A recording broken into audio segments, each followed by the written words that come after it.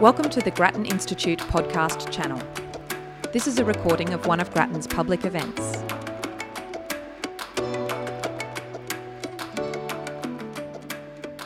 Okay, good evening.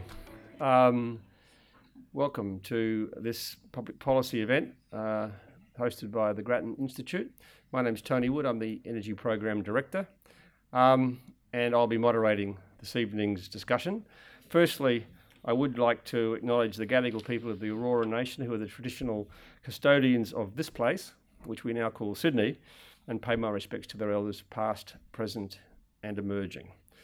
The issue we're discussing tonight is hydrogen. And about 23 years ago, an organisation called Boral invited me to be part of the gas industry in Queensland. And one of my first jobs was to get the hydrogen out of the gas network in Brisbane. Because at that time, the gas company, which was owned by Boral, had never converted to natural gas. What they were doing, because they didn't want to spend the money, I suppose, historically, but had now committed to do this, was basically they were degrading natural gas and making towns gas out of natural gas. And the challenge was to go the other way and take the hydrogen carbon monoxide mixture out of the pipes and go to natural gas. And that meant we had to go in to every town, every house, every business, every stovetop and change the burners. And that was a fascinating experience for two reasons. One was that there were people who seriously believed we were going to do nasty things to them and stood at the front gate and stopped our people coming onto the site. And secondly, we actually made some money in a few places because to do this, you had to cut the gas off for every street. That meant some people complained that their gas had been turned off, and we found people we never knew about were connected to the gas network. So we had some new customers. Didn't pay for all of the conversion, but I should say. So the interesting issue, and we'll be discussing some of this tonight, is back to the future. Are we going to go back to putting hydrogen in our gas pipelines? And I will come to that as the evening progresses. For many people in the energy industry, hydrogen is almost one of the things of the day. There's a lot of discussion about hydrogen, and you'll get tonight a small glimpse of some of it, because there is a heap going on, and a particular focus, I think, on some of which related to the direct impacts it's likely to have for those of us who consume energy and may already be connected using gas and may be interested in what happens in relation to gas and hydrogen in that context. But there's also a broader context of the way hydrogen might play out. So tonight we have three speakers. Those of you who register will have seen the names of those speakers. You'll know their detailed background, so I won't read that again. But Alison Reeve is the head of, or the leader of the task force for Australia's National Hydrogen Strategy. Oh, sorry, I thought you some of you may also know that Alan Finkel, the chief scientist, has been given the job of developing a national hydrogen strategy to report back to the Council of Australian Government's Energy Council by the end of this year. And that is a significant amount of work because as you'll see from Alison's presentation, there is a lot of stuff to be done and a lot going on. More specifically in relation to some of the issues which I think are quite interesting, and there are a whole range of things that I'm sure you'll find interesting.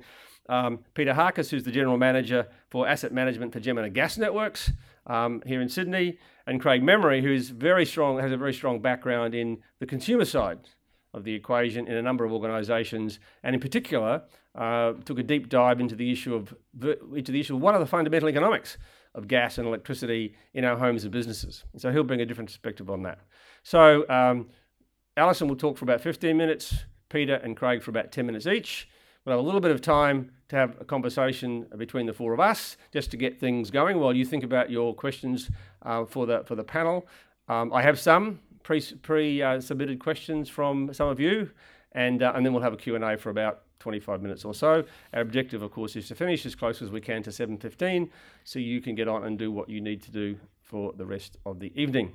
So, without any further formalities, can I ask Alison, please, to take over?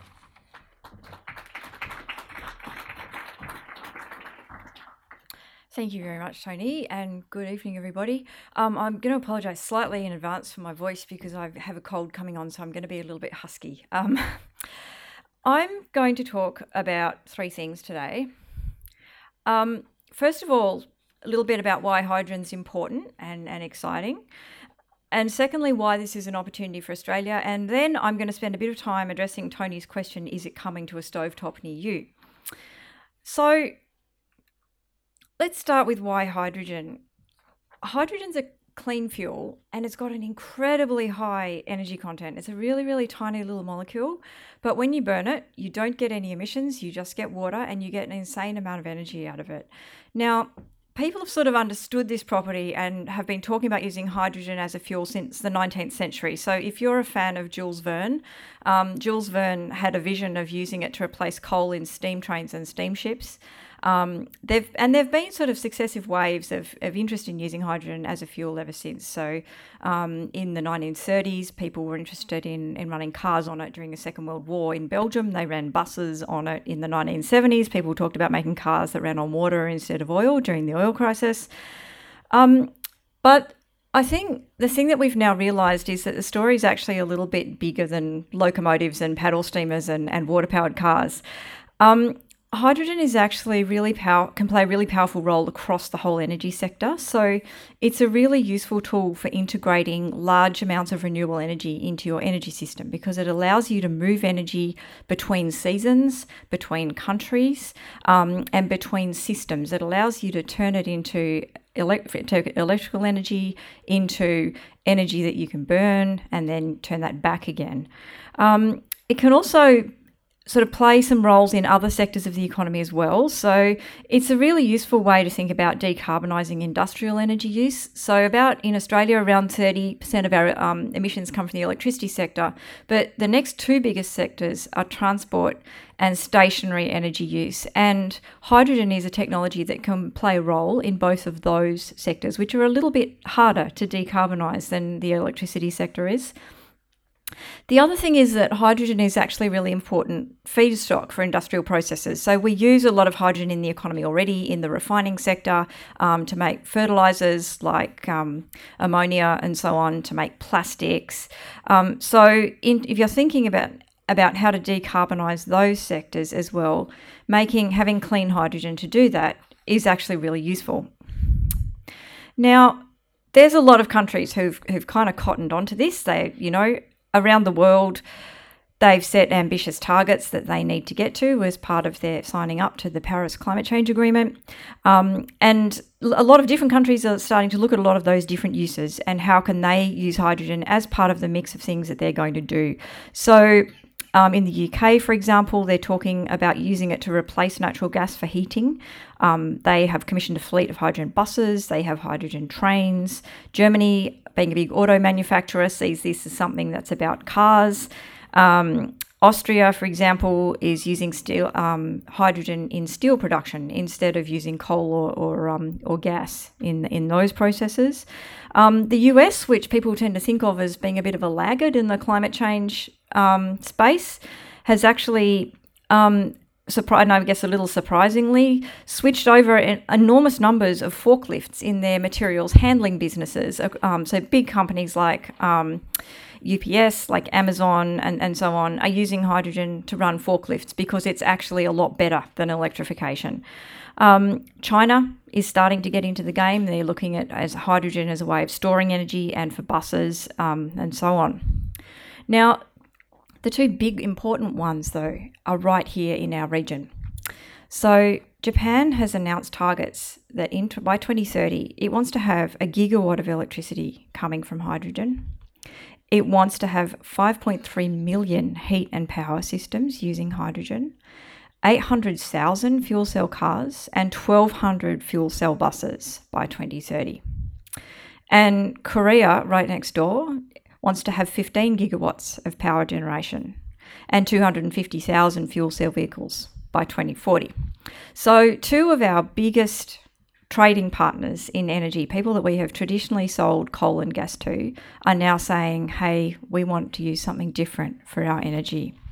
And this is why this is a big opportunity for Australia. So This is a map of the daily solar irradiance that falls on Australia. So in total, we get around 58 million petajoules of sunshine a year, and that's about 9,500 times more than the total amount of energy that we use. And other people want our energy, right? We've been exporting energy to people since the 1970s. But what is starting to happen is because people have, our traditional energy customers have committed to decarbonising their economies, they're starting to look for sources of energy that are clean. And a lot of them can't make their own energy. So, when we sort of talk about moving to clean energy in this country, we just tend to talk about, okay, we're going to have more renewable energy because we can make our own energy, right? We've got all that solar and wind and hydro. But if you look at Japan and Korea, they're not in the same situation. They're much further away from the equator, so they don't have the sun, but they're not far enough to get the sort of the big wind resources like we have. They're also really tiny, and they have a lot of people. So those are shown there at the same scale, and I've also put up there what their population density is. So there's 100 times more people in Japan per kilometre squared than there is here. And so for that reason, they are just not in a situation to produce their own energy. They're already energy importers. So Japan, for example, imports 94% of its energy. And even if they decarbonise, they're going to stay importers of energy because they simply do not have a way to make it themselves. So this is why hydrogen is an opportunity for us. It allows us to turn this renewable resource that we have into a form of energy that we can move around on a ship and sell it to our traditional energy customers. And then if you add in the other energy resources that we have that we can use to make hydrogen, so for example, you can use natural gas if you combine it with carbon capture and storage. And you can use coal if you combine it with carbon capture and storage. Once you add all of those in, this story starts to look really, really big indeed, and like a very big opportunity for us.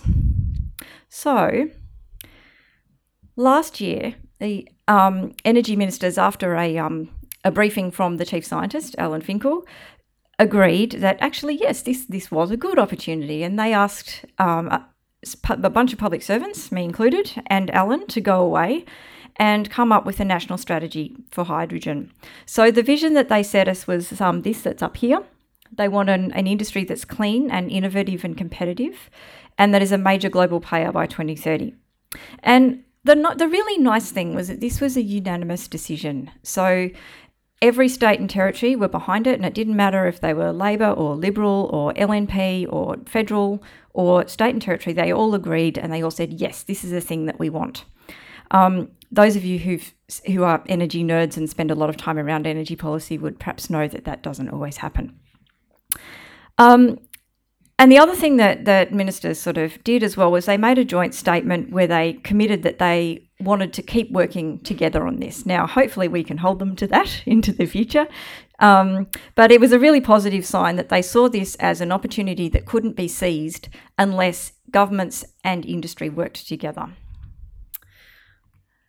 So ministers have given us a year to come up with this, and this is sort of a list of all of the things that they've asked us to look at. So we have to think about things like safety and environmental impacts, like financing, what the community's expectations are around developing this industry, research and development. We have to look at governance.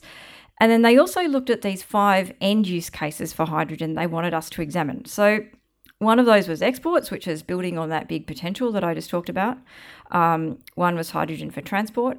One was thinking about hydrogen, how hydrogen interacts with the electricity system.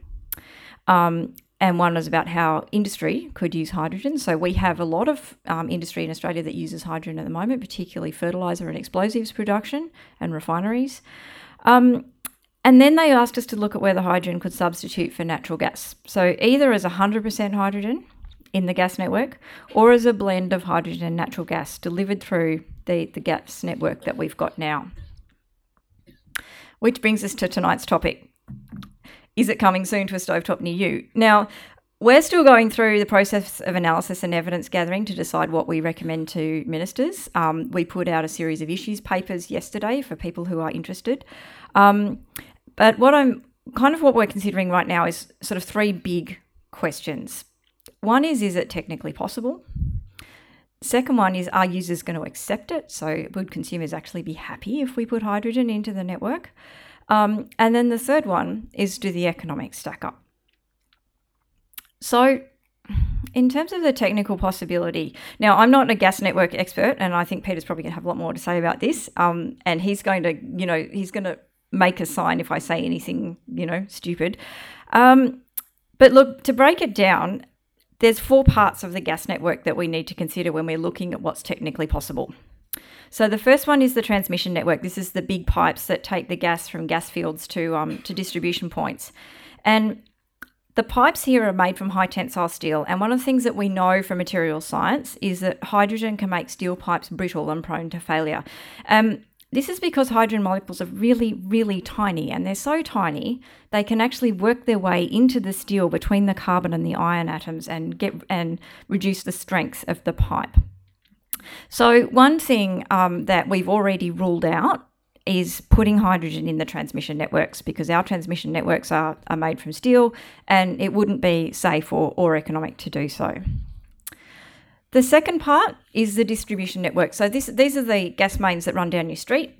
And here the story, I think, is a bit more positive. So gas network owners in Australia have been replacing the old cast iron gas mains progressively with high-density polyethylene pipes, because these are easier to maintain. And the great thing about those pipes is that hydrogen can't work its way into them in the way that it can in cast iron and steel. So they're actually really good for moving hydrogen around. Now, I will stress there's kind of different levels of replacement that have gone on across different gas networks. Where I live in Canberra, we built our network in the 80s and it was built in HDPE in the first place, so we're okay. But there are other areas of the country where they've got a much older network and that's sort of been progressively replaced and so on.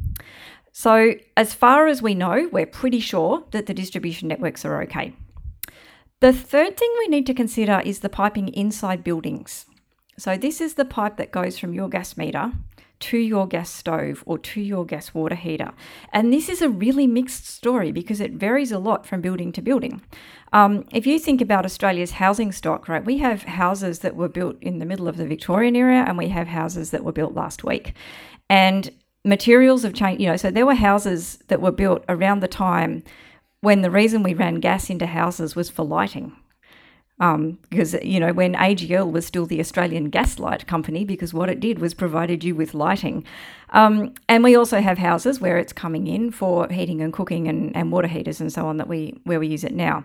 Now, the advice that we've been given in the task force from various stakeholders is that because all of those pipes run at very low pressure, there shouldn't be safety issues around them. But we feel that there haven't been, I think, sufficient and thorough and regular checks made to give us the assurance that these are 100% ready.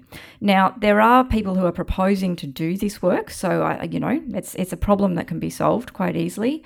But for the moment, that's something where, as policymakers, we feel that we need a little bit more information before we can give a go ahead on that.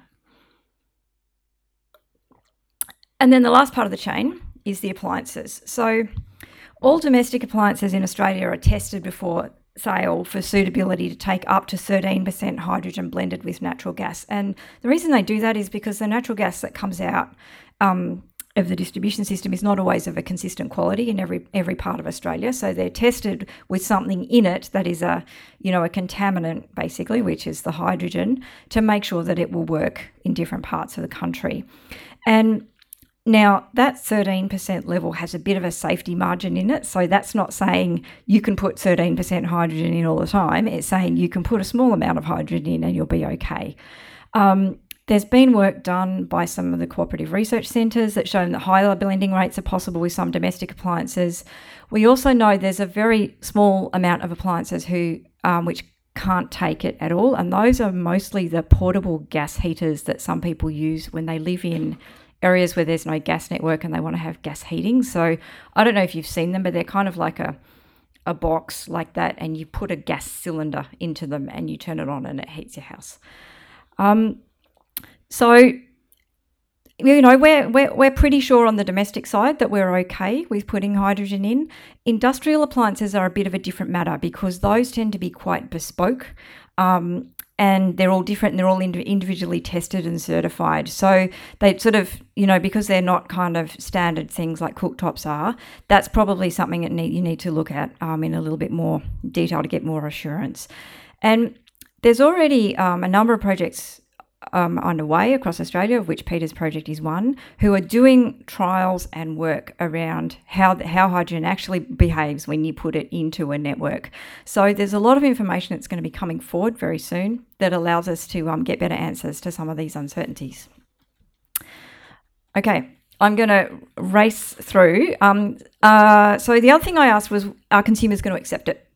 And there's been a little bit of work done in focus groups to test attitudes and expectations, and I've put some quotes up there for some work that University of Queensland researchers did, which you can find on the Australian Renewable Energy Agency website if you're interested. What this research mostly showed was that consumers generally have a neutral response to hydrogen, but they also have pretty low knowledge. The most frequently cited concerns they have around safety, cost, and environmental impacts. And the vast majority of them believe that governments would put in place adequate safety precautions to keep the risks under control and would act in their overall best interests. So that's kind of a message for me.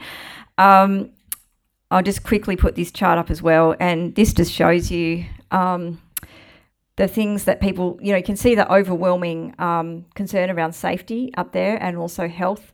One of the things that was interesting was that people said that they wanted choice about whether it goes into their network or not. Now, the thing is that it's actually not possible to deliver choice on that. So that actually lifts the bar on things like safety and economic costs and so on, that, you actually would need to do a lot more convincing before you can actually jump into blending. The final question I was going to ask was, do the economics stack up? This is a very hard question. If you've spent any time around economic modelling, you know the answer is it depends. I have seen some sources that have said, you can put a blend of 10% without any impact on gas prices at all, and I've seen other estimates that are less optimistic. And what's kind of clear is that we don't have good data on this yet, because one of the things of not having huge amounts of hydrogen used in the country outside the industrial sector is we don't have huge amounts of data about what it costs. It's not like the electricity market where we have years and years worth of data that we can draw on around how things cost. And again, what is really nice, I think, is that we're doing projects and trials and that sort of thing that will start to push things down the cost curve, and will start to give us a little bit more data as well before we can make that question. I think one thing that will be important is that if we build an export industry, that will help with the cost, because it will have to, if you are going to make enough hydrogen to put on a ship that you drive from here to Japan, you have to go really big. And what that does is that will push the cost down for any that you decide to keep here and use domestically. So just quickly to summarise, I think there's a cautious yes on at least putting a blend of hydrogen into the gas network. I think that users will accept it as long as it's appropriately regulated, as long as it's good for the environment, and as long as we can minimise cost impacts. So, it's not just a yes at any cost. It's we really need to make sure that we're not hurting people's hip pocket and that we're keeping them safe. We don't know if the economics will stack up, but I'm actually a bit optimistic about that because technology has a habit of surprising us. Anyone who was around the solar industry in the early 2000s will remember all the people who said solar is never going to be competitive. And now it's cheaper than coal. Look at that. So we know that, new technologies will go through phases of development in order to become commercial. Hydrogen is not in the commercial phase yet. It's still in the startup phase. Right now, the projects are small and they're not cheap, but the way that you get things bigger and cheaper is to keep doing projects and do them bigger and cheaper every time. And that's how you drive costs down. So this means that hydrogen might arrive at a stovetop near you. It might get there a bit sooner than you think, but I don't think it's going to be tomorrow. So I'll stop there. If you're interested in finding out what we're up to with the national strategy, that's our website. You can sign up for our updates and that sort of stuff there. I will hand over to Peter to talk about the Jemena project.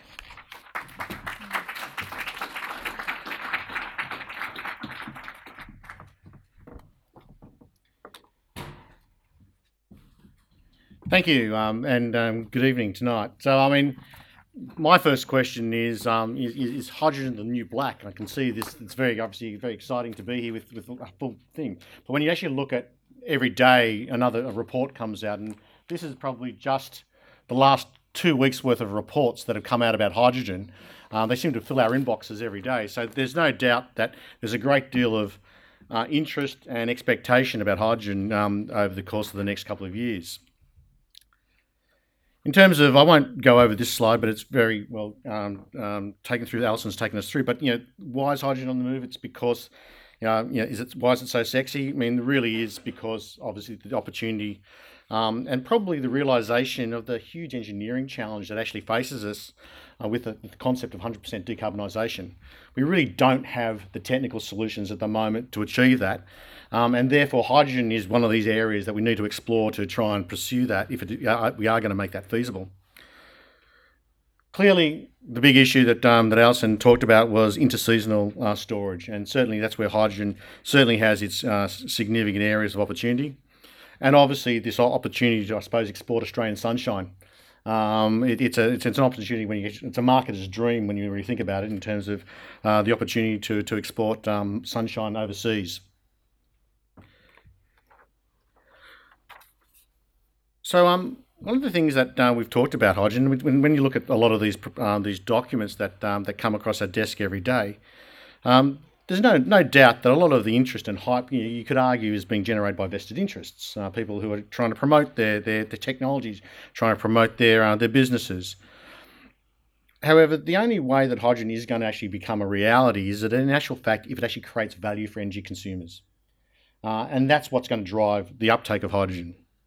And so on that basis, Jemena has just literally last Monday, actually Friday afternoon, submitted our 5-yearly regulatory proposal for our price path for the next 5 years to the Australian Energy Regulator. Part of that proposal was a very detailed and thorough customer consultation process that we've embarked on over the last year, which saw us doing customer consultations right across New South Wales in 6 different centres with various community groups, from disadvantaged through to ethnic groups through to just normal consumers to up to industrial customers. And what that information that consultation gave us was the absolute clarity about what they were expecting. And certainly energy consumers' number one priority is energy affordability. They sort of said, whatever we want you to do, we want you to deliver energy affordability. The other key thing is that they said is that they want access to gas. They value and prize the use of gas in their homes. And so they want the continuing access to gas over the next short to medium term at least, to say that if my son or daughter is building a new home, I want them to have the opportunity to connect to a gas network because of the benefits and the performance that they get out of their appliances. The other thing that they saw was that they saw that the gas network was almost like an insurance policy. When they talk about being connected to the gas network, they see it in a sense that they're insuring themselves against the electrification. So they've got an arbitrage in some respects. And it was really quite interesting to see how sophisticated they were in that view. And I suppose the one word that sort of kept coming up with customers is the optionality word, is that they wanted to retain optionality about their energy choices. And so as a gas network, we need to sort of say, well, how do we deliver on those requirements? And how does hydrogen help do that? And I suppose in the affordability range, the proposal we've just submitted in the last 2 days says we're going to be talking about reducing gas prices in terms of the transportation charges in the gas networks over the next 5-year period, and have a commitment to try and do that in the longer term. We're also looking at doing about in terms of continuing to make gas available. So the real question is, how do we do that as a business that has an investment horizon of over 50 years in the assets which we put in the ground? And so making sure that we actually have a viable ability to connect customers is important to them, and we're prepared to continue connect customers. And all other key issue that we've committed to is actually to facilitate the decarbonisation of our network, because again, that was a key issue that customers were concerned about, but it wasn't their primary concern. So why a gas network? So why would a gas network be interested in hydrogen? And I think in talking about what the customer's needs were, we can actually see how hydrogen can play a role in that. Clearly, there's an optionality for lower cost energy systems. I'll talk a bit about it in the next slide, but Deloitte did some work on looking at the total cost of decarbonising the stationary energy systems with 100% electricity or a mix between gas, hydrogen and electricity. The other key element is that because customers are saying they want to decarbonise their gas system, it's clearly hydrogen is one of those decarbonised zero carbon gas that, in addition to biomethane, that could be used in the network going forward. I mean, the fact is, Jemena's assets that we're installing today will continue to be fit for purpose out past 2050. So, as an investor in infrastructure, we need to actually have some certainty about how are we going to return that investment in the short to medium term. And so, clearly, continuing the commitment to connect customers going forward in the short to medium term means that we need to have some view on the longevity and the role of gas networks past 2050. And in doing so, in creating that clarity, will give us as investors the certainty to make those investments now in that short term to ensure that natural gas or gas is available for consumers in the short to medium term. So clearly, hydrogen can deliver lower energy system costs. It is a source of zero carbon gas. It has the ability to provide interseasonal storage and displacement. That's another key area I think is lost, is that the idea of looking at especially in the startup phase of hydrogen, is that there is going to be a lot of renewable power being generated at times when we actually don't use the power. Storing power and electrons more than a couple of hours is a very expensive and dangerous process. Whereas storing it as a gaseous form in hydrogen, we can actually displace natural gas when there's excess renewable generation, and utilise natural gas when when in the middle of summer when there's a deficiency of renewable electricity generation to meet the demand of the load at the time. The other key area that we're seeing the value chain is in actual fact linking both the stationary energy systems and the transportation energy systems, and hydrogen can provide that linkage between the two.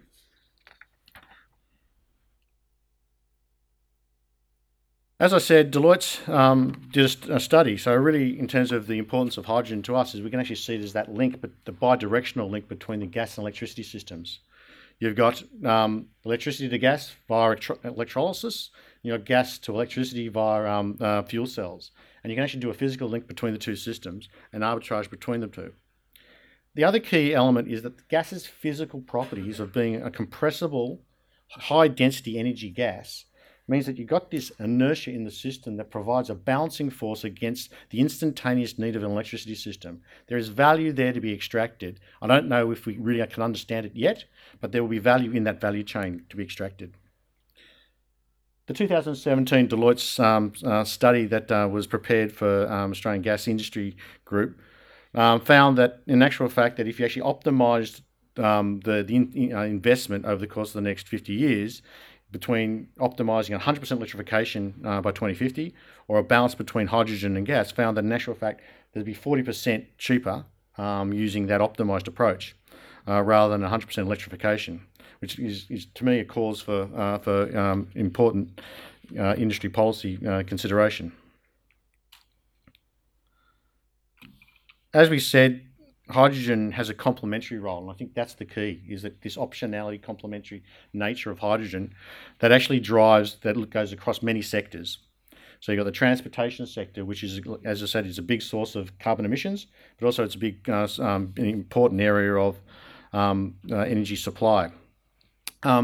You've got the heating and cooking and hot water usage in residential and commercial buildings. You've got large industrial grade heat that is necessary. We still haven't got, in actual fact, a technical solution from an electrical perspective for those. An industry feedstock. We need to continue to make nitrogen, ammonia, and use hydrogen in industrial processes. So there is an important element there, as well as power generation, whether it be decentralised or large-scale power generation. But hydrogen certainly complements other low-carbon gas options. So you've got these other carbon gas. So hydrogen is this complementary aspect across the sectors. I'd like now to move on to probably what we're really excited about, which is the Western Sydney Hydrogen Gas Trial. So Jemena, with their partners in ARENA, are funding a 0.5 megawatt electrolyser out at Horsley Park, connected to our gas grid. The idea of the project is to really look at this interplay between the markets. And really we're looking at power to gas. On one aspect, we're looking at gas to power, and we're looking at zero carbon gas credits. So in other words, what we'll be doing is we'll be blending gas into the network. We'll be storing hydrogen as a buffer. So we'll be actually trialling a high pressure pipeline running at hydrogen and using it as a buffer store. The interesting thing is the cost associated with storing the equivalent of 7,000 power walls is $100,000 in a gas pipe, compared to 7,000 power walls. So that's the equivalent storage and energy storage you get just with the gaseous pipeline compared to a battery. We're also looking at using grid services for Endeavour. So we're working with partners to really look at the nuances and where that you can leverage value in the value chain. We're going to be operating in different operational modes over the 3-year period. We'll be looking at trailing operating modes with trailing the price of electricity, whether we're looking at peaking prices or zero pricing for renewables. We'll be following solar arrays in terms of their purchasing powers and looking at how those different operating modes will work in terms of production of hydrogen. The other key element to it is that we're trying to promote and develop is, in actual fact, the linkage into the storage grid. So one of the next ways we want to do it is, in actual fact, have offtake for hydrogen refuelling. We're now currently working with partners in the New South Wales government to develop that and the offtake to bring that to fruition by hopefully getting a number of hydrogen buses in Sydney West. And if we can do that, we can then link the transportation sector. The reason why we're doing this project and why Marina was so keen to fund it was, in actual fact, it's these different linkages. Most of the other projects around the country are simple injection into the network and that's all. We're really trying to look at how do you actually look at the value chain so that you can do the economic modelling of where you can extract value and how the road to commercialisation is actually going to occur with hydrogen. And so hopefully at the end of the 5-year period, we'll actually have data, because it's an ARENA project, that data will be made publicly available, and that information about where to optimise and how to optimise hydrogen and the values that can be extracted from these linkages can be truly adopted and actually look to how we commercialise it into much bigger scales.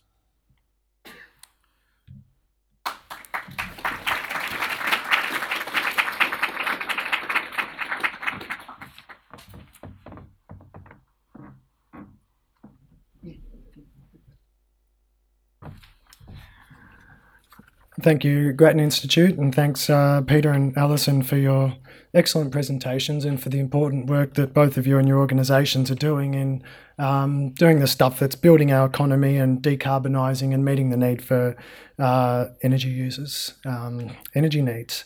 Now, as Alison does, I'm kind of losing my voice a bit. It could be seen as symbolic that the consumer advocate seems to not have much voice in this context, but I'll try and remain audible for my full presentation. So a bit about us. I'm with the Public Interest Advocacy Centre. We're a community legal centre which tackles difficult social problems that impact the lives of many Australians. We do that through strategic litigation, but also through policy work. My team at PIAC is the Energy and Water Consumer Advocacy Program. So we promote affordable and sustainable energy and water services for New South Wales households. We've been funded by the New South Wales government since 1998 to do that. And I certainly think that the changes that we've seen over the last 20 years have surpassed anyone's reasonable expectations of the changes that we would have had in energy.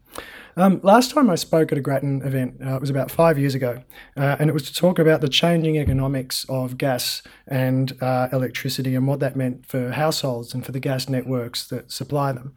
I was working with an organisation called Renew at the time, and we'd just undertaken a groundbreaking piece of research called Are We Still Cooking with Gas? And it found that something that is now actually accepted as pretty common knowledge, and that is that due primarily to improvements in the cost and performance of electric appliances that do the same stuff that gas appliances do. Gas was no longer the cheap all-rounder for heating and cooking needs that it once was. Opening up the East Coast gas market hadn't helped much for that equation either. Now, the report also identified where gas would continue to be viable in some locations and household types, but for some reason that part of the report gained a bit less attention. But it's kind of fitting now to be here at another event considering the role that hydrogen might play in gas networks. To be a bit provocative, I'd expand the point that Peter made, asking if hydrogen is the new black, to ask if that makes hydrogen in gas works the emperor's new black, potentially. Let's talk about the economics of energy and the cost of alternatives. So it's often ignored, but the single most important element of the financial viability of an energy device or system or fuel source is actually the cost of alternatives to achieve the same end. And on that basis, getting much hydrogen in the gas networks seems pretty unlikely. Now, some of you might say that, hang on, we've got all this potentially cheap, zero marginal cost renewable energy giving us a free source of input energy to produce hydrogen. But the cost of input electrical energy is only one factor in producing hydrogen. For argument's sake, let's say that problem's solved with cheap solar and wind and we've got a surplus of it and that's a free source.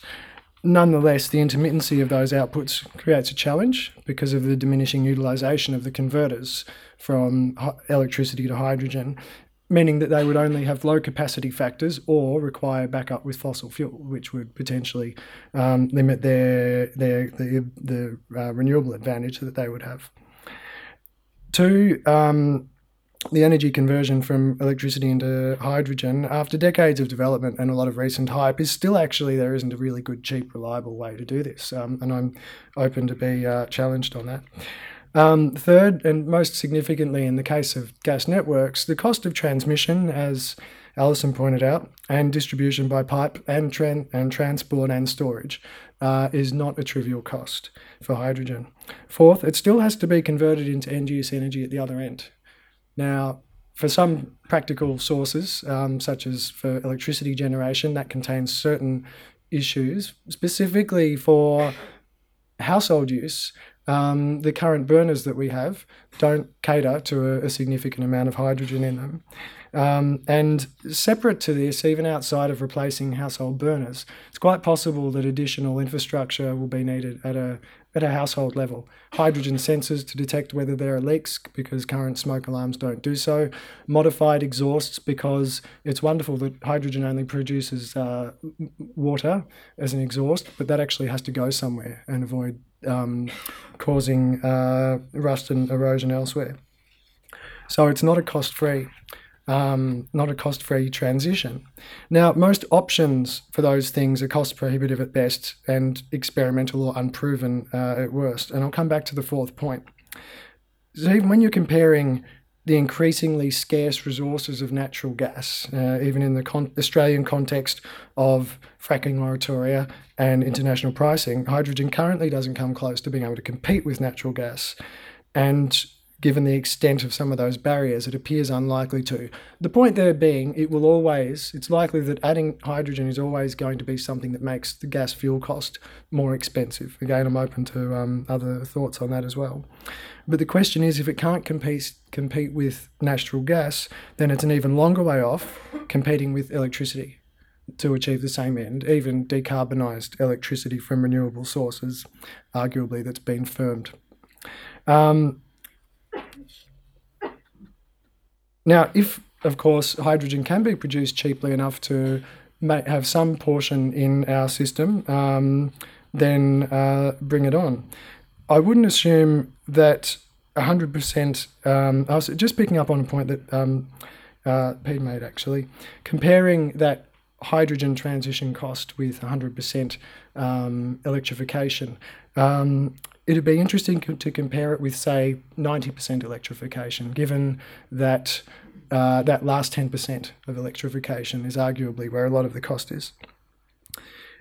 As noted by the International Energy Agency, the upper limit for hydrogen blending in the grid actually depends on the equipment connected to it. And specifically, it's the component with the lowest tolerance lowest tolerance of the overall network. Picking up on Alison's point, I've heard figures from different sources. 13% seems to sit about true. 10% to even as high as 20% are other estimates that I've heard. 10 to 15, 13 seems about reasonable. And the reason for this, of course, is because the energy density of hydrogen is actually only about a third that of natural gas. So having a 3% hydrogen blend actually decreases the energy volume in that gas by about 2%.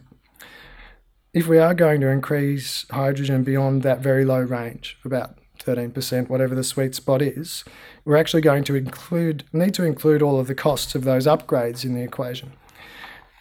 When you start looking at those upgrades, even the whole production cost of hydrogen might be secondary to that overall cost on the demand side, including the cost of measures to ameliorate the impact of hydrogen on product quality of some industrial processes, which might actually be something that causes issues well below that 13% level. So the million-dollar question, potentially billion-dollar question, is what are these costs to swap out burners for millions of household appliances and potentially have the other equipment required for safety and amenity of use? And we don't actually know, as they're conveniently externalised from all the analysis that we see of the cost of converting gas networks to hydrogen. That's why I'm very happy to hear Alison point out that this work is actually going to be done now. I actually asked recently in preparation for today 3 Australian hydrogen optimists about this issue, specifically in relation to networks. Now, the first one said, we just need to plan it well. Planning well doesn't actually in itself overcome unknown and clearly material costs. I mean, you could plan a trip to Mars really well. That doesn't make it any cheaper than an unplanned trip to Europe.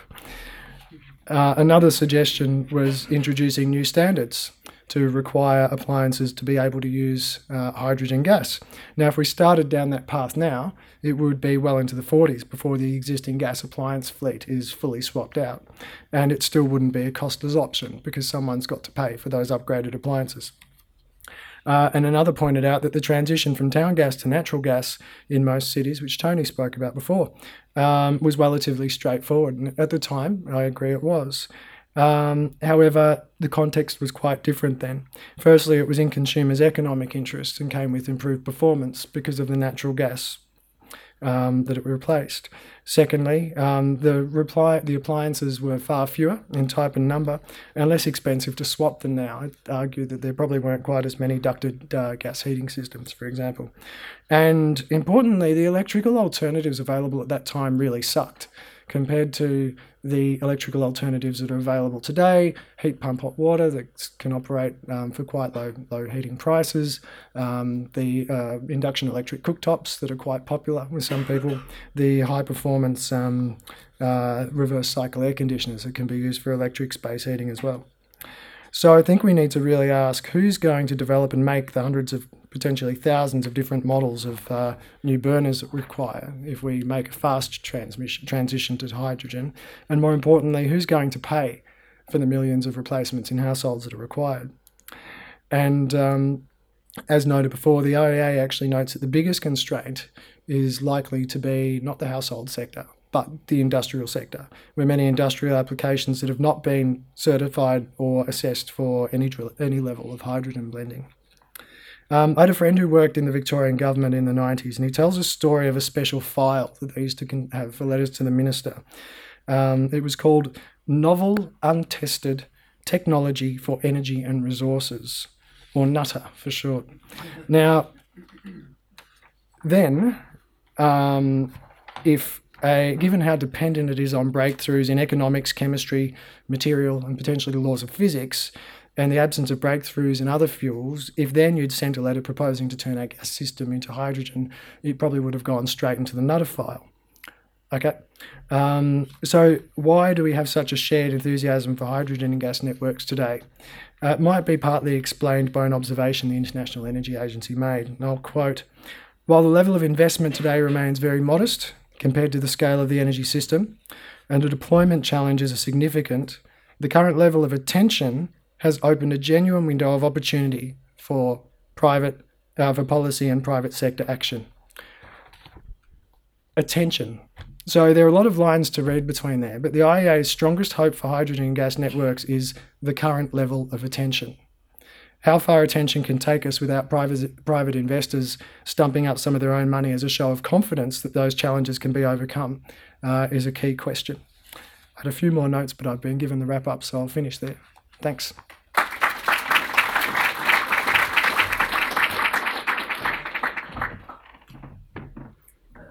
While you're contemplating your questions, and I'm sure there's plenty of thought that you might have about some of the issues, I should point out that one of our objectives at Grattan is to try and have a discussion like this where we don't have everybody agreeing with what is being suggested, because that's what makes it interesting.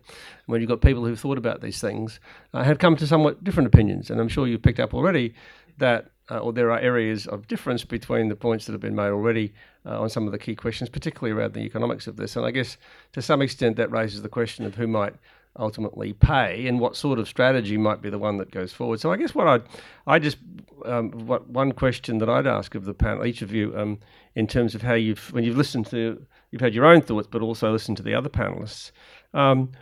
What do you think the number one issue might be to take into account these things that our governments and policymakers might think about? And I don't think anyone's suggesting, Alison, that anyone's going to go absolutely hell for leather on this without thinking about some of the issues that have been raised. But from each of you, what would you say is the things that you would want if you had, an elevator opportunity with the federal minister? What would be the number one thing you'd be saying? Look, on hydrogen, you really should be thinking about. Craig. Thanks, Tony. I should throw in a point. One of my closing comments I didn't get onto was I think that hydrogen's actually going to play a really important role in our future. It just won't be in gas networks in particular. The point that I would probably make first and foremost to the Minister would be innovation is great. It's probably important not to pick winners. There's a lot of uncertainty about hydrogen. That certainly doesn't mean that it's not worth experimenting on and testing, because we do need solutions to decarbonise our economy more broadly, and it's obviously got some important opportunities that are no-brainers, particularly in the export industry. It's really important, though, that we don't go lumping costs on consumers for things that are quite uncertain. So great, use some consolidated revenue, pay it out of taxpayers' money, encourage private investment. It'll be great to see more of that and some more of the businesses putting their money where their mouth is. But putting the cost onto consumers isn't fair or acceptable. Alison. So I usually wait for the Minister's office to ring me up and request some written advice. However, if I did find myself in the lift, I would probably echo what my written advice would be if they rang me up. And that would be to think about the interplay between a domestic hydrogen industry and an export industry. If you want to have that export opportunity, you need to build enough expertise in your domestic sector, in handling it, in having engineers who can sign off on projects, and having off-takers who can act as a bit of a hedge against those international markets. And one of the ways to do that would be to think about where are all of the options, including blending small amounts into the gas network. I would absolutely echo the point that you want to do that in such a way that, you aren't strongly affecting gas prices, particularly for vulnerable consumers and particularly for some of the industrial customers who aren't, coping well with exposure to the East Coast gas price and the international gas price.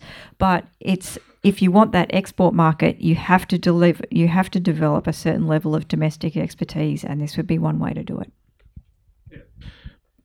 Probably actually agree with the previous two speakers, because really what we're trying to do is develop a capability in this country, an understanding of how hydrogen does interplay. And I think that's part of what we're sort of saying is that the keeping open your options as long as possible, because we don't really know the extent to which hydrogen will play. There's no doubt there's that fantastic role in that build-up phase, that ramp phase for the export market, and so it becomes just a natural offtake. But I think the important thing is to see hydrogen as a substitutable gas, not a replacement gas in some cases. So it's substitutable for natural gas, where there are peaks in the market when hydrogen can be produced very cheaply or for $0, and can be displacing natural gas for when natural gas can be used at high value when there actually is a deficit in power generation. Okay. Now, we're going to ask some questions. If you have a speech, then Alison put up the website to which submissions can be made. So I'd really ask you to try and make sure we give the maximum opportunity for the most number of people to ask a question. If you could try and confine yourself to a question, and if you could also ideally identify your affiliation as to what sort of your interest might be. So we might start with the gentleman right in the middle here. And wait for the microphone every time, please. Okay, so Craig, you're talking about the issues and difficulties with trying to use hydrogen on the domestic front, but yet we're talking about this great export market for hydrogen. Surely these issues associated with our domestic market also have to be overcome by countries like Korea and Japan if they want to do what they say they're going to do. So can we just piggyback along with them? And thanks. It's a good question. I guess that presupposes that they're going to be putting it into their distributed networks to solve the same problems, which I wouldn't assume is the case. I think it's important that we consider that hydrogen, just because it has some really good opportunities, doesn't mean it's going to be universally applicable. There's a risk that rather than hydrogen being a means to an end, we see it as an end in and of itself. So I wouldn't assume that any other economies would be seeking to firstly, they're probably not starting with the same problems that we have, but I wouldn't assume that they're using them in those applications. Alison, do you want to add to that? Yeah. So Japan are definitely not talking about putting it into their gas network at this stage. They're talking about using it for transport and for electricity generation in the most part. However, a lot of European countries are talking about putting it into the gas networks because Europe has lots of gas networks and those are quite valuable assets, and it's cold and they use a lot of gas for heating. So in the UK, they are talking about it quite seriously. In Netherlands, Amsterdam has announced that it is getting rid of gas heating in the whole Amsterdam area before 2030. So the network is either going to flip, people are either going to flip to having hydrogen or biomethane heating through the gas network, or they're going to electrify. One of the, I think, interesting things here is that when you think about who makes the appliances, I wouldn't mind betting that it doesn't matter whether you're in Korea or Japan or Germany or the Netherlands or South Africa, you're buying appliances that are made in China. So actually what might be worth watching is what is China going to do. And I do remember having a conversation when I was doing my master's with a international student from China. We were talking about, well, is the world going to electrify? And he says, China is never going to fully electrify. And I said, why not? And he said, because you can't cook Chinese food on an electric wok. Right. There's a lady just here. Hi, thanks very much for your great and very interesting presentations. I work for a company called ERM Power. We have gas-fired generation in Queensland, and we also retail and sell gas to wholesale and retail customers in the East Coast. I'm very interested in the idea that hydrogen could potentially replace gas in the distribution networks, and I'd like to understand how that would impact the wholesale gas market arrangement. So, currently retailers and shippers, traders source natural gas, bring it into the transmission pipelines, which Alison explained won't be a possibility in our setting. So if gas is going to be injected into the distribution network and potentially replace natural gas, who's actually going to be bringing that gas in and selling it? In terms of the market forces, I mean, the way that it can still happen, I mean, an electrolyser could be installed on the network and still inject hydrogen into the network and be treated in the same manner of calorific value that's injected into the network and just blended to the network. So when you're at a blending phase, there are the opportunities for private investment on electrolysers to invest to inject hydrogen into the network, as does at the moment we have a number of injection points into the network. So that could occur. At 100% hydrogen, that would probably completely change the market dynamics. I mean, Leeds is talking about 100% hydrogen conversion, where I'm not sure whether they've actually gone through the market dynamics and worked out how that market will work. They're really more focused on the technical capabilities, on how to do it, the costs associated with doing it. But in such a case, I mean, are we going back to the future where you have a vertically integrated utility that provides energy to consumers? I mean, that might be a model that gets up in the fullness of time. Do you know what happens in the UK or other countries where they have, a great high level of hydrogen in their gas networks? Of the ones that I'm aware of, so Netherlands and the UK, they have vertically integrated companies. So Northern Gas, for example, who are doing the Leeds project, they are both the gas producer and I think they're getting North Sea gas, aren't they? In the UK, they've got a renewable gas target. Yeah. And so the target is on the retailers, right? That's right. Yeah.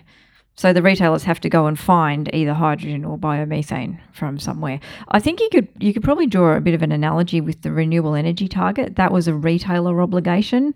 We still made sure, I guess, that the transmission, and we're grappling with how does the transmission and distribution network, the infrastructure, handle the different generators, and the renewable generators are separately owned entities. So I guess it might be something like that. You can see some interesting possibilities where you've got, I want to put some hydrogen in, but I want to put some natural gas in, and things could get confusing. But I think one of the clear things that will come out of this is some of these critical policy and governance questions as to how this needs to be done, to sort of very much to the point you've been raising. Next, just the gentleman behind, yes, with the hand up there. Thank you. Thank you, Tony. I've got two questions, but you can cut one off if you want. They're both technical, probably both directed at Alison. Alison, the first question is the electrolyzers, which I think are made by Siemens and others, are probably one of the more expensive components in the supply chain. Therefore, a high capacity factor would be attractive, and a lower capacity factor is expected if they're entirely fed by renewables.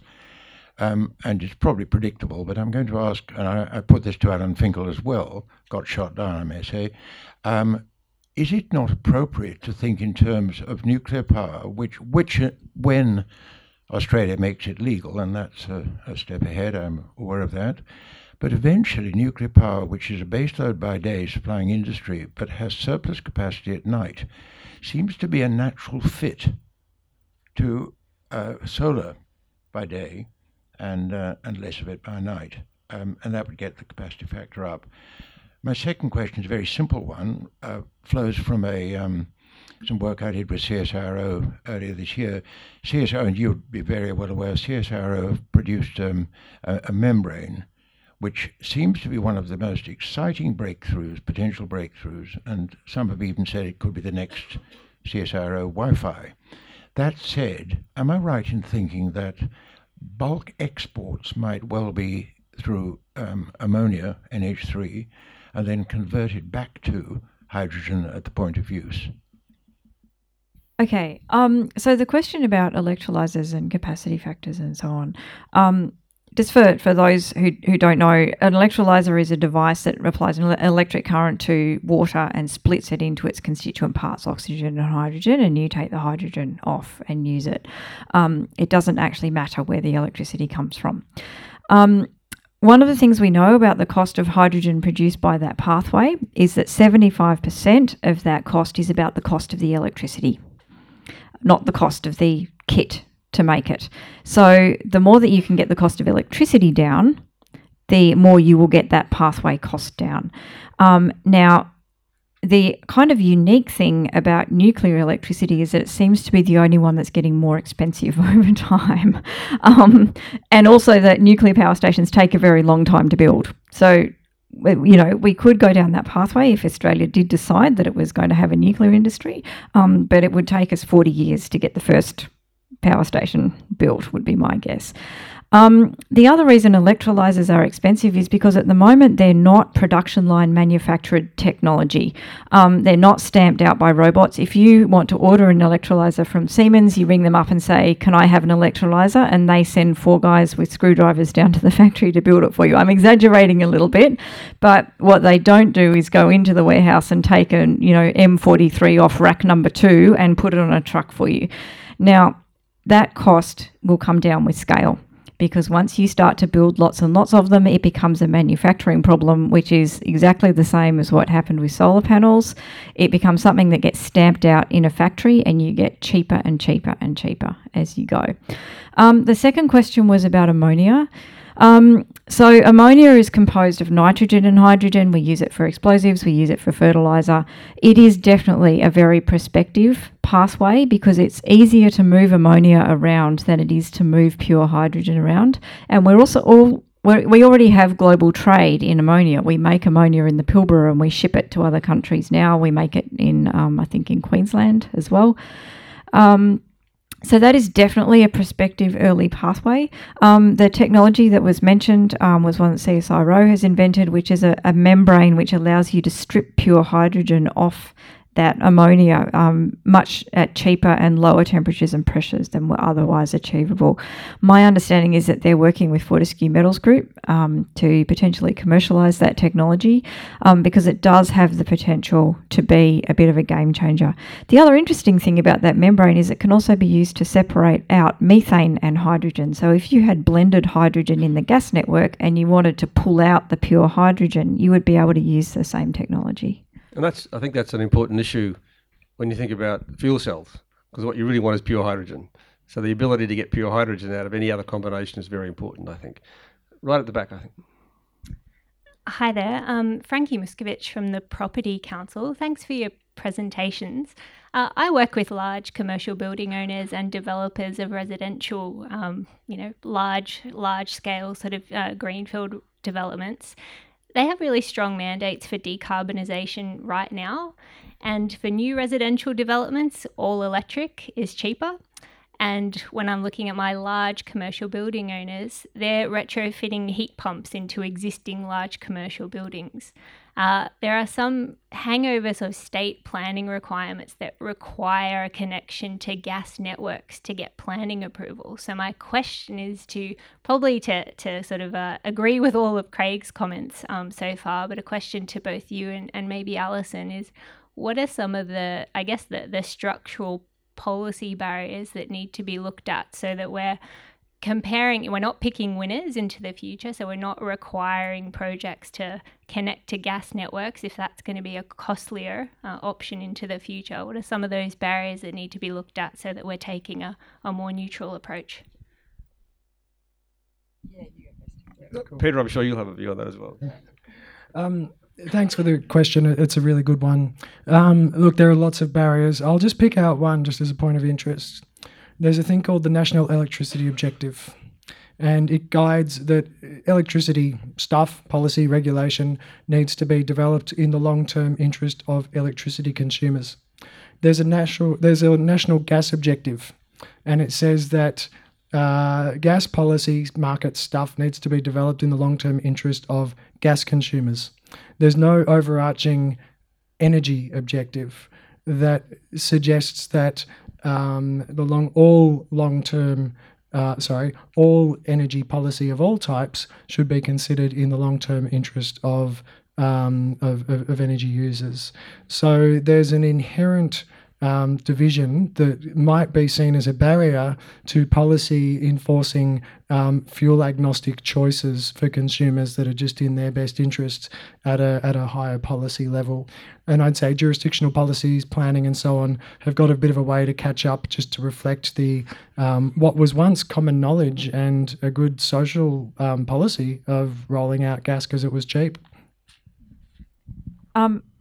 I'd agree with that as well, that the fact that we don't recognise that electricity consumers and gas consumers are often actually the same person when we make policy for them, that I think the other interesting thing that sort of brings up to the surface as well is that we also regulate the transport sector completely separately to the electricity sector and the gas sector.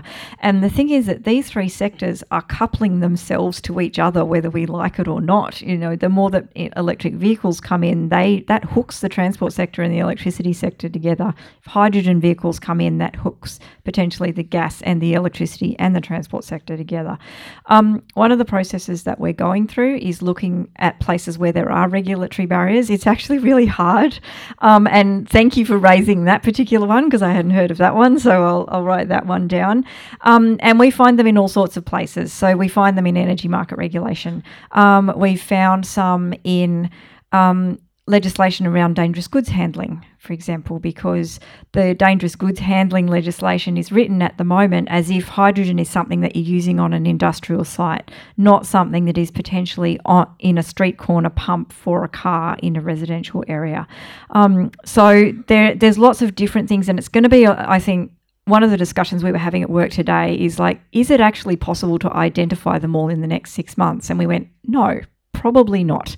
But what we need is a good process for finding them and addressing them and keeping that moving, and then also making sure that with new regulation that we come and we don't have prescriptive things like that, because prescriptive things end up being an anchor that you're dragging behind you for 10 or 20 years until you can get rid of it.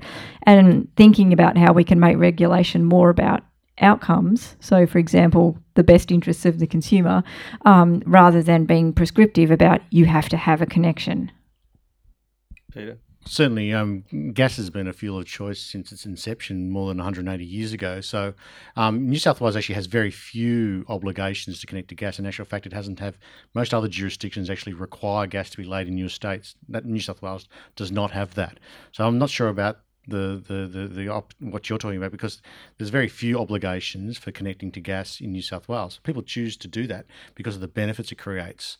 I think the other key thing is that I agree that you're looking for zero. Certainly, consumers are looking for zero carbon outcomes, and so that's part of the whole idea of actually providing a source of zero carbon gas into the network, such that consumers, if they choose to want a zero carbon outcome, can actually procure zero carbon gas without having to buy external certificates.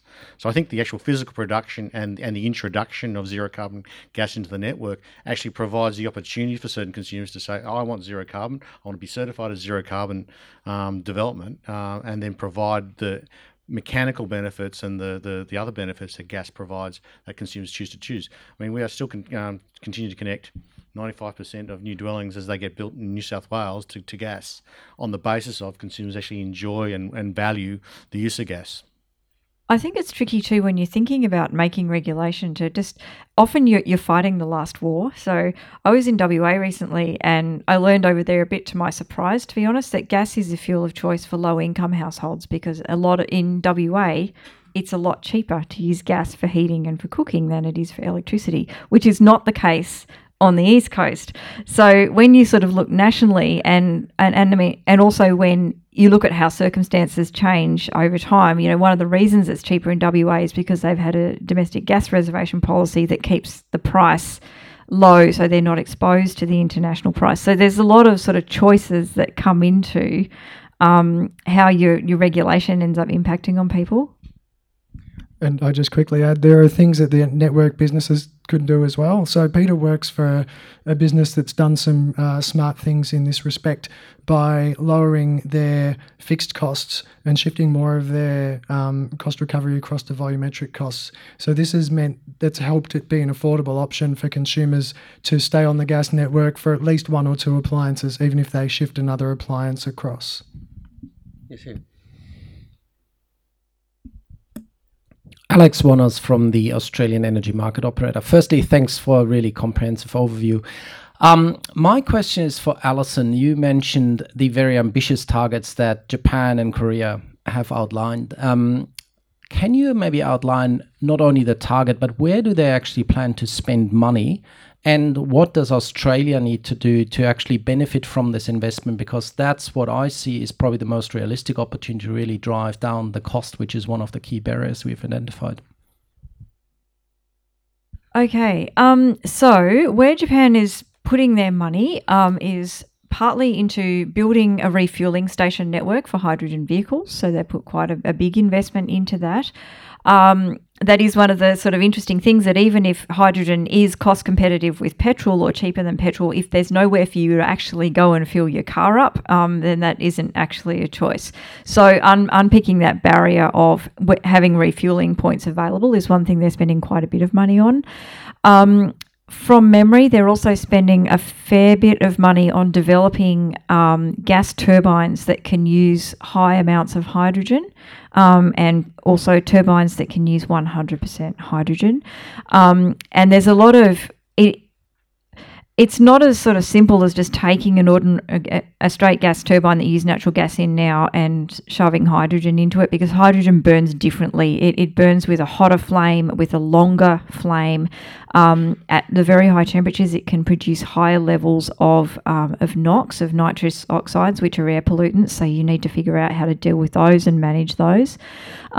I think they are also putting money into ammonia turbines, so not even bothering with the conversion stage, just burning the ammonia. They also have a fair amount of money going into R&D, and they're also putting money into ships that can move hydrogen over oceans, because that's what they're going to need if they're going to take hydrogen from Australia, for example. So there's a project people might have heard about in Victoria, which is called the Hydrogen Energy Supply Chain Project, to make hydrogen in the Latrobe Valley, take it down to a port somewhere on that bottom corner of Victoria, liquefy it, put it on a ship and move it over to Japan and take it off a ship. So they're investing a lot into that actual supply chain side. And I mean, in terms of how Australia takes advantage of that, I think it's actually a really advantage that they are willing to make that investment, because we're going to need that. We can make all the hydrogen we like, but if there's no ship to put it on, we can't get it to markets.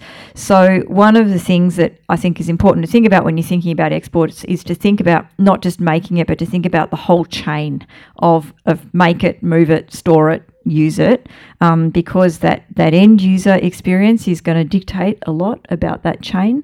And also, if you don't have all of those bits working together, the economics aren't going to work out. Look, it's now just gone 7:15, so I'm going to have to call that to a close. Clearly, this hydrogen story is one that has got some ways to go before the end. This is one small chapter at the beginning of the book, and Alison is one of the people who's writing the book. So what I'd like to suggest is that you come back here later in the year when much more of the book will have been written, and we'll explore some of the other issues associated with the hydrogen story in Australia.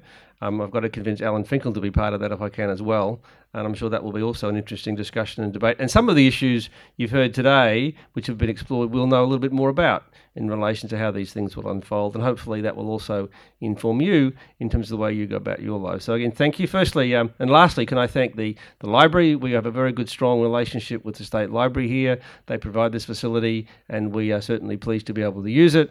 The Grattan team, and particularly led by Andrew, who helped set up the activity tonight, all the stuff on the website. I should point out, this is being recorded. It'll be on our website in the next couple of days. And finally, could I ask you to join me in thanking our three panellists? Thank you.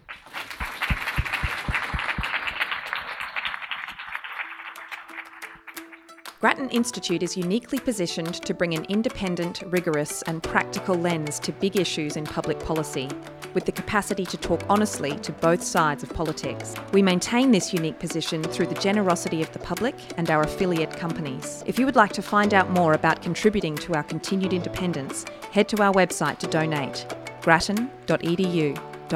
This has been a Grattan Institute podcast. If you want to hear more, subscribe to our podcasts on iTunes.